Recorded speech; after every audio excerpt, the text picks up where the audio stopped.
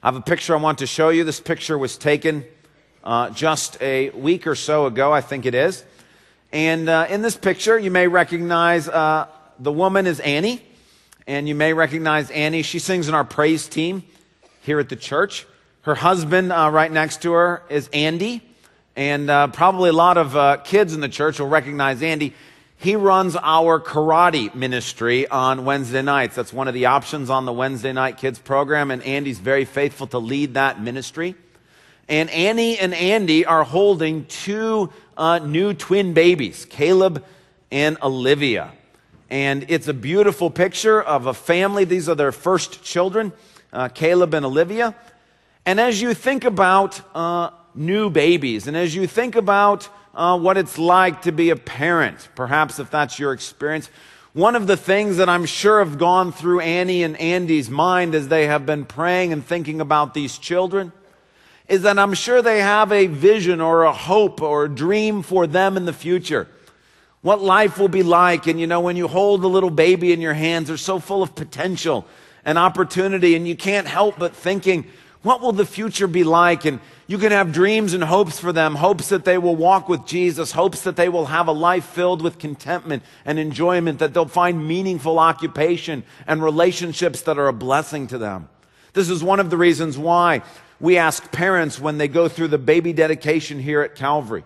We ask them to write a prayer of hope for their child, what they want their child to be, what they're trusting by God's grace God's going to do in this child's life. And I'm sure Annie and Andy have the same experience holding their little twin babies and thinking of the future and what will it be like when these children grow up and be able to interact with them, and perhaps they'll have their own children, and you can't help as a parent but to think about those things.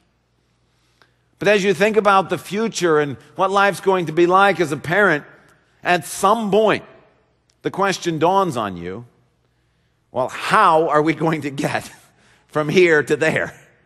That you have this dream and this picture and this hope for your child, but then you begin to think, well, wait a minute, what do we need to do to make sure that happens? How do we get from here to there?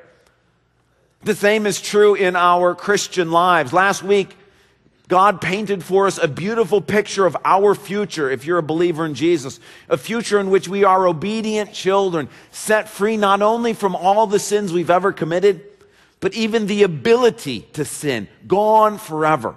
A picture of us standing before our righteous Father who is rewarding us openly for the service that we've done for Him in secret. A picture of us enjoying relationships in the kingdom of God, relationships that death can't touch, relationships with our spouse or with children or with friends or a small group, people that we've served, that we've invested in. And that picture of the future in which those relationships continue on into eternity. That's the picture that Peter painted for us last week. But that raises the question, how do we get there? How do we get from where we are today to that beautiful, glorious future? Is there a role for us to play? Do we just simply sit back and say, okay, God, that's what you're going to do.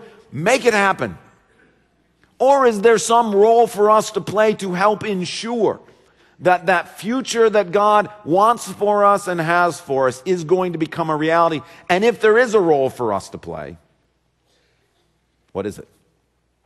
That's the question that I feel God wants to answer for us this morning. So if you would you take a Bible and turn to 1 Peter chapter 2. 1 Peter chapter 2, if you're using one of the church Bibles, that's page 981.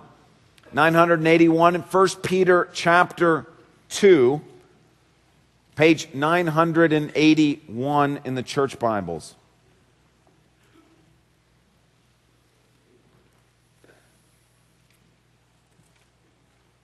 First Peter 2, we're going to look at the first 3 verses of this chapter.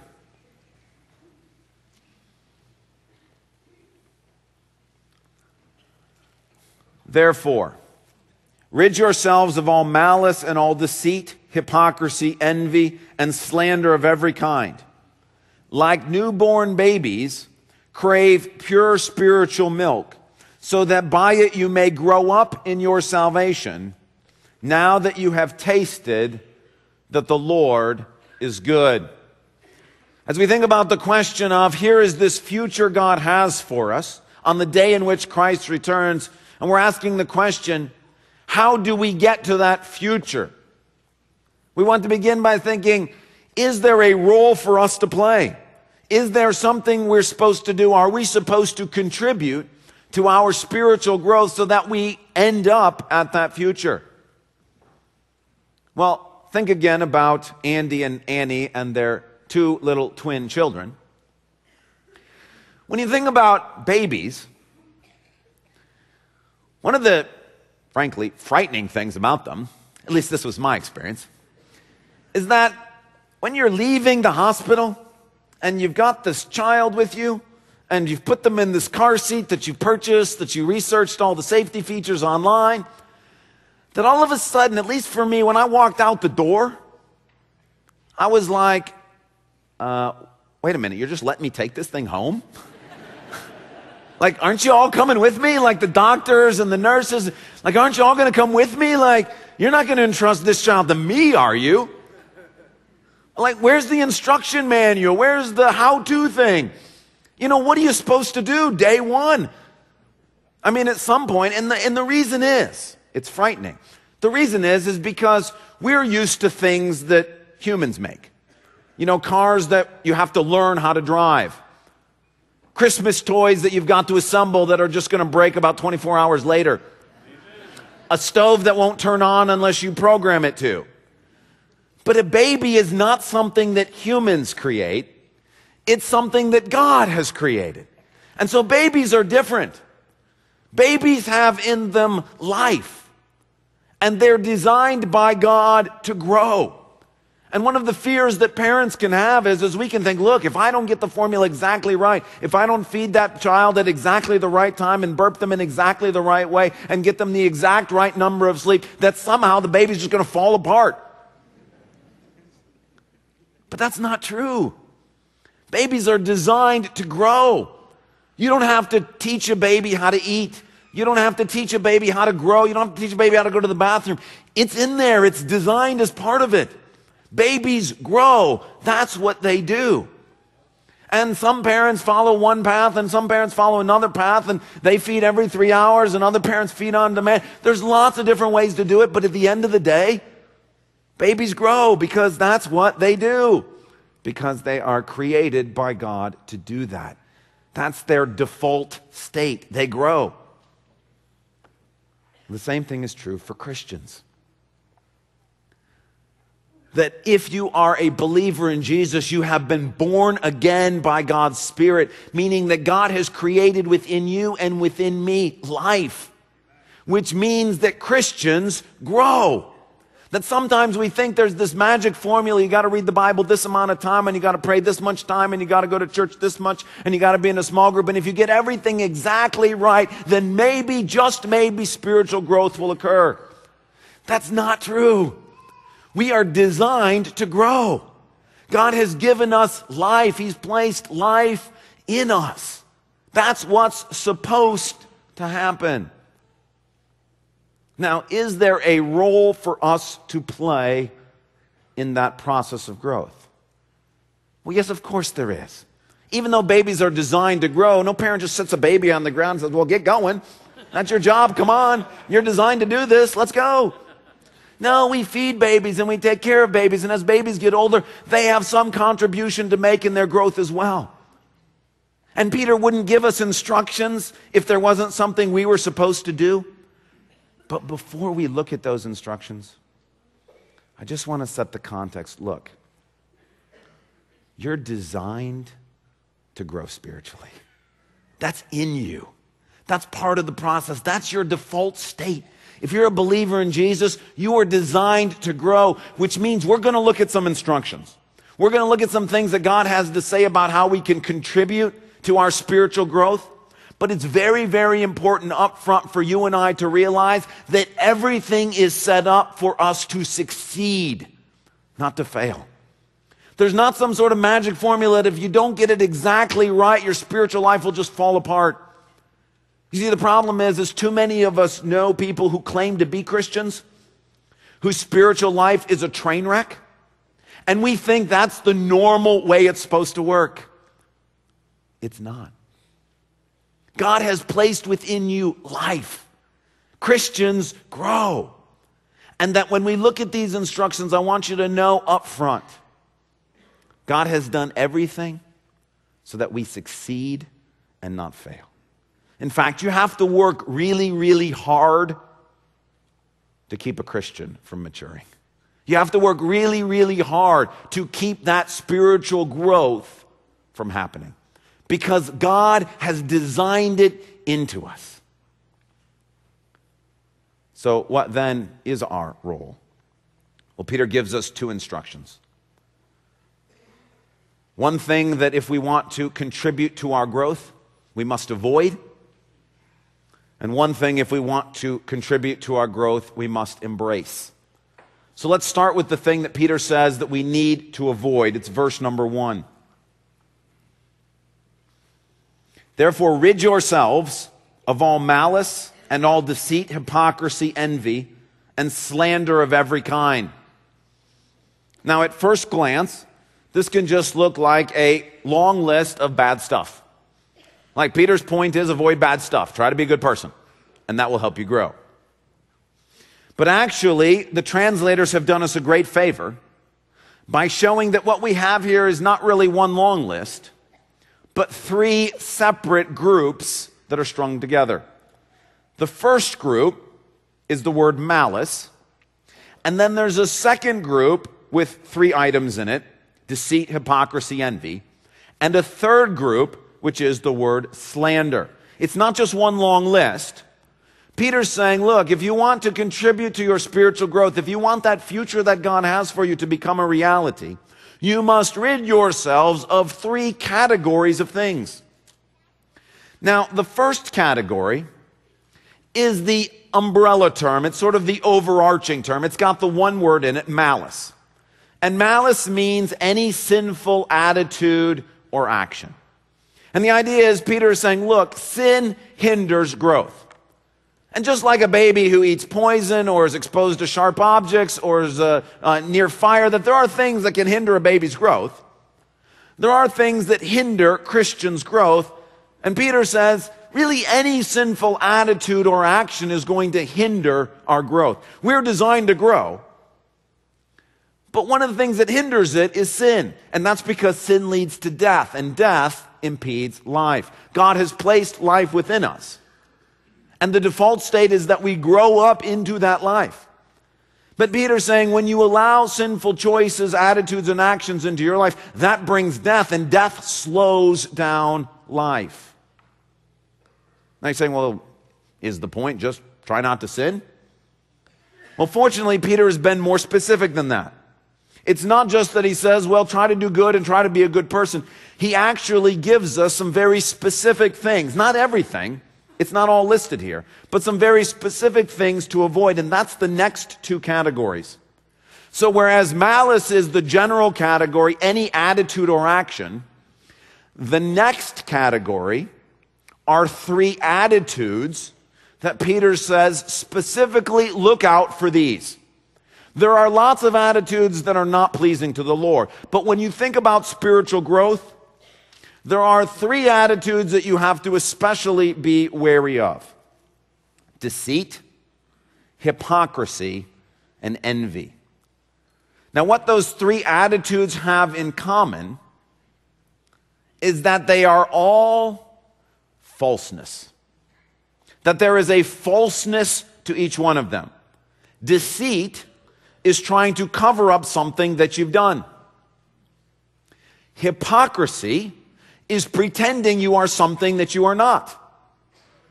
And envy is wanting something that God has not given to you.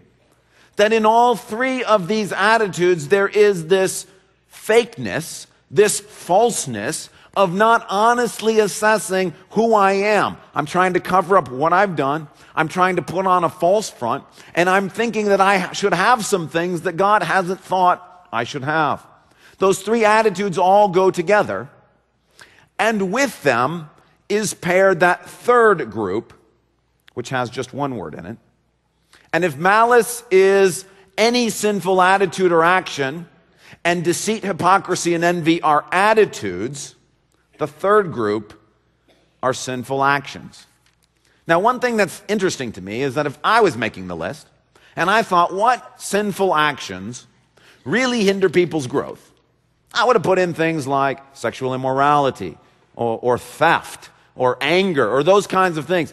It's really interesting. Peter doesn't pick any of those. In fact, he doesn't pick a whole list of things. He picks one thing. One action that when you're thinking about spiritual growth is especially detrimental. Slander. Now you got to think, out of all the things you could put, why pick slander? Well, it's because slander goes with deceit, hypocrisy, and envy in the same sort of way. Think about slander for a minute. What slander is to speak evil of another person. But why do we do it? We do it because we want to cut them down to size. We want to tear them down because then we don't have to think about our own shortcomings and failings.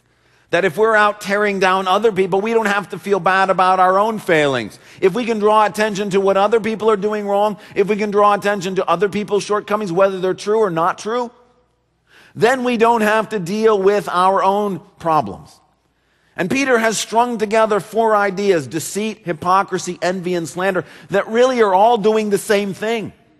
They're all taking the focus off our own failings and trying to not deal with them or focus on somebody else. So suppose, for example, you struggle with angry outbursts. Deceit is to lie about those angry outbursts and to say, no, I don't ever do that. Hypocrisy is to pretend that you're super spiritual and so you must not have any problems, and to focus on how much you read your Bible or how often you go to church or how much you serve, in the hopes that you can paint this picture of a very spiritual person so that no one will know and you won't have to worry about the fact that you've got this really bad thing that's part of your life. Envy is saying, look, if I just had a better job, if I just had a better family, if I just had more money, then I wouldn't give in to angry outbursts. And slander is, if I can tear down all the people around me, if I can speak evil of them, then I don't have to focus on myself or feel bad that I have this thing. So Peter really only has one command here, one thing that he's saying to us. Be honest with yourself about your shortcomings. That if we're going to grow spiritually, we've got to be honest with ourselves. We can't put on fronts. We can't lie about the things that we're doing. We can't try to draw attention to other people. We can't have our focus be on other people. Peter's saying, look, if you're going to grow spiritually, you've got to be honest with your own shortcomings. That there is one thing more than anything else that hinders our ability to become the person God wants us to be. And that is refusing to be honest about where we fall short. Peter could have never moved from being a stumbling block to being a solid rock if he wasn't willing to admit that he was a stumbling block. That's part of the deal. So too in you and I. It's so easy to point out other people's failings. That's not going to help us grow. It's only when we're willing to acknowledge, I struggle with pride. I struggle with greed. I struggle with anger. I struggle with lust. It's only when we can be honest and say that to other people, and when we can say it to ourselves, that spiritual growth can happen. So Peter says, if there's one thing to avoid when you're thinking about growing and maturing in your faith, it's dishonesty. It's putting on fronts. It's being fake. Now, what about the thing to embrace? The thing to embrace, the command is in verse 2. Like newborn babies, crave pure spiritual milk. Peter says, to become the person God wants you to be, you must be honest with yourself, but you must also crave pure spiritual milk. Now, intellectually, this makes perfect sense. Milk, yes, that's what helps babies grow. Like babies who get a lot of nourishment, they grow strong and healthy, and babies who don't get much nourishment, they don't grow as strong and healthy. And so yes, babies should drink milk. But the question is, what is spiritual milk for us? We know what physical milk is for a baby, but what's spiritual milk that we're supposed to drink? And then, why does Peter tell us to crave it? Like, it seems weird to command somebody to crave something. Like, craving seems to be something that should happen naturally. Why do we have to be commanded to crave something? Well, let's unpack the metaphor to try to answer those questions. What is the pure spiritual milk? Now, one of the initial answers to that question is, it's the Word of God. We do that not because of this passage, but because of some other passages where the metaphor of milk is used. In those passages, I do think it could refer to the Word of God. But here, I think that's too limited. And the reason is, look in verse 3. Verse 3 gives you the answer as to what the spiritual milk is. Now that you have tasted that the Lord is good. Crave spiritual milk, that's something that you eat. Well, what is it that we've tasted? It's the Lord. And so pure spiritual milk are experiences of the Lord's presence.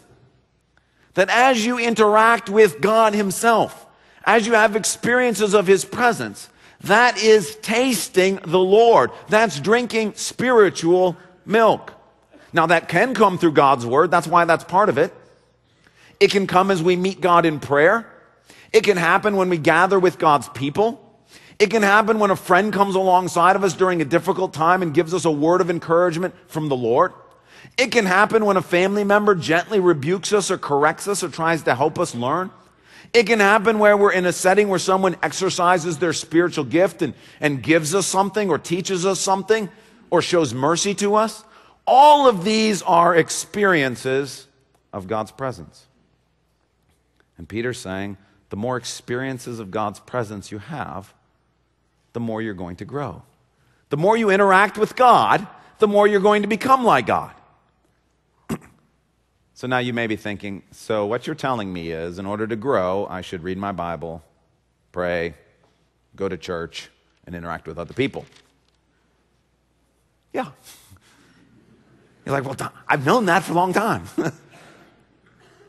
Well, Peter puts a slightly different twist on this. And the slightly different twist that he puts on it is, it's one thing to read your Bible for the sake of reading your Bible, or because it's a good discipline, or because everybody in your accountability group has said you're going to read the Bible together. And it's another thing to read your Bible because you want to meet with God. Reading your Bible is good for any reason. But it's a different kind of approach to open up this and ask, God, I want to meet with you. I want you to speak to me now. I'm not just trying to check something off my list to say that I did it. I'm not just trying to get done with my Bible reading so I can go to sleep. It's very different to actually read God's Word looking for God's voice. A few weeks ago I told you, if you're going through the middle of suffering, start reading in Psalm 1. And don't stop until you get to your psalm. What I meant by that was keep reading until you hear God talk to you in your situation through His Word.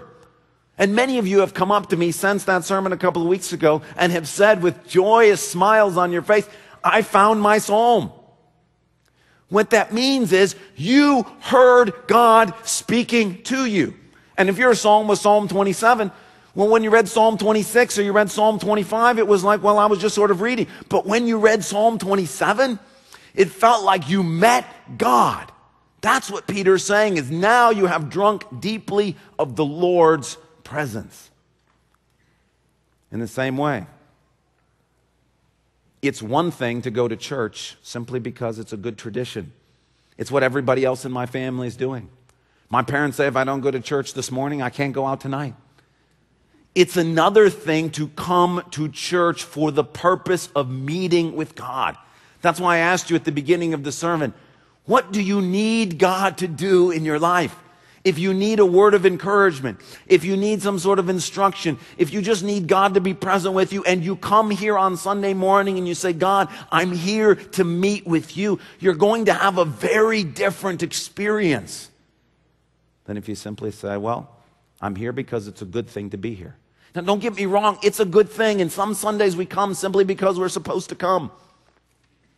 But when you come looking for God and expecting God to show up, and He does, and there's some testimony in baptism, or some song that seems to be your voice singing that song, or there's some message from the Word that is directly for you, you come away thinking, God is good. That's what Peter's saying. You have tasted and seen that the Lord is good, that even though He's invisible, He's met with you.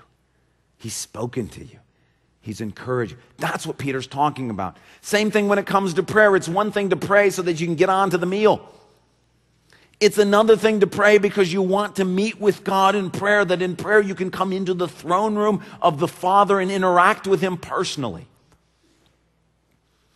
At the beginning of the sermon, I put up a picture of Annie and Andy and their two twin children, Caleb and Olivia. About a year ago, Andy and Annie were sitting, I think, in this section, either in the second row or the third row. I can't remember which one. Andy's in the fourth row today. And they were there, and I was preaching on 1 Samuel 1. It's the story of Hannah. And Hannah desperately wanted a baby from God. And so Hannah earnestly prayed. And if you remember in the story, she prayed not just like, please, Lord, give me a baby so I can get on and eat this meal. She prayed earnestly and desperately, so much so that she was physically shaking, that the priest Eli looked at her and thought she must be drunk because she was having such a powerful physical experience as she was engaging with God. Well, God heard her prayers, met her in that situation, and opened her womb and gave her the baby Samuel. Well, Andy and Annie were sitting here in that service, having known that most likely it was going to be medically impossible for them to be able to have biological children. And in the midst of that grief and that difficult and that suffering, God showed up. God showed up in that service and in that sermon and spoke to Andy's heart and Annie's heart and said, ask me. And so they came down front after the service. And we prayed together, not just in some sort of perfunctory, sort of normal way, like, Lord, please bless people. But like, Lord, we need you. Come into this situation. It seems like you want to show up and do something. It seems like you want to walk into this situation and bring your power and your presence. And here we are a year later, and they're holding two twin baby children that God miraculously gave them. That God answered that prayer and gave that's an experience of God's presence. And so the instructions to Andy and Annie is, keep going after that stuff. Keep trying to meet with God. Keep trying to experience God's presence. At the end of the day, to crave spiritual milk is a command. Be addicted to God. That after you see God show up and do something like that, you want more. God's the only thing that fully satisfies. And if in your life you're pursuing alcohol or you're pursuing sex or you're pursuing popularity, it will bring some sort of comfort for a time, but it will not truly satisfy. And Peter's saying, get addicted to God. Crave His presence in your life, because when God shows up and meets you through His Word, through the community of saints, through prayer, through a word of encouragement, it's the most amazing thing ever. And whether you walk out of that meeting pregnant when doctors thought it was impossible, or you walk out of that meeting with an overwhelming, inexplicable sense of peace, or you walk out of that meeting with God having learned something about who God is that you never could have understood on your own, or if you walk out of that meeting being encouraged that you're going to make it, that God is with you and not against you, whatever it is, when you have that experience of God, it's the most amazing thing ever. And Peter says, the key to spiritual growth is simply want more of those. To simply become addicted to God. God has a future plan for each one of us.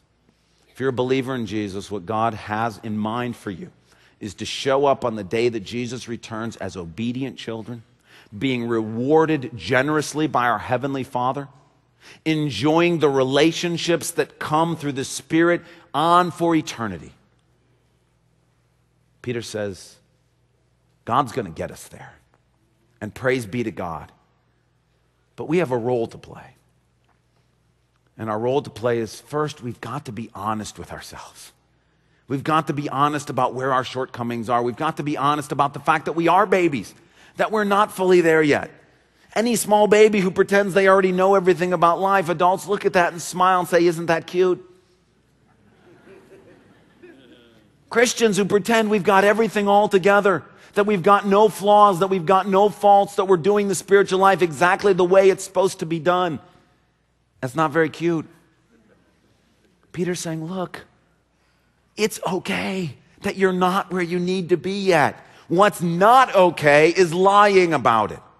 What's not okay is trying to cover it up. It's normal, it's expected that you and I are still struggling with sin because Jesus hasn't returned yet. That's our struggle with sin is not going to stop our growth. What will hinder our growth is if we can't be honest about our struggle with sin. And Peter says, not only be honest with yourself, but crave God's presence. Crave interactions with Him. Desire them more and more. Come to His Word, looking for His voice. Come to prayer expecting to meet with Him. Be part of the assembly of His people, expecting God to be present.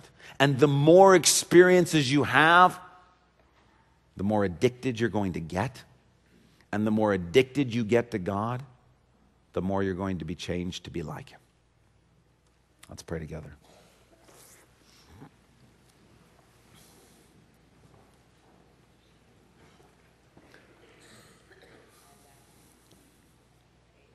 Father, we are reminded that our souls are restless until they find their rest in You.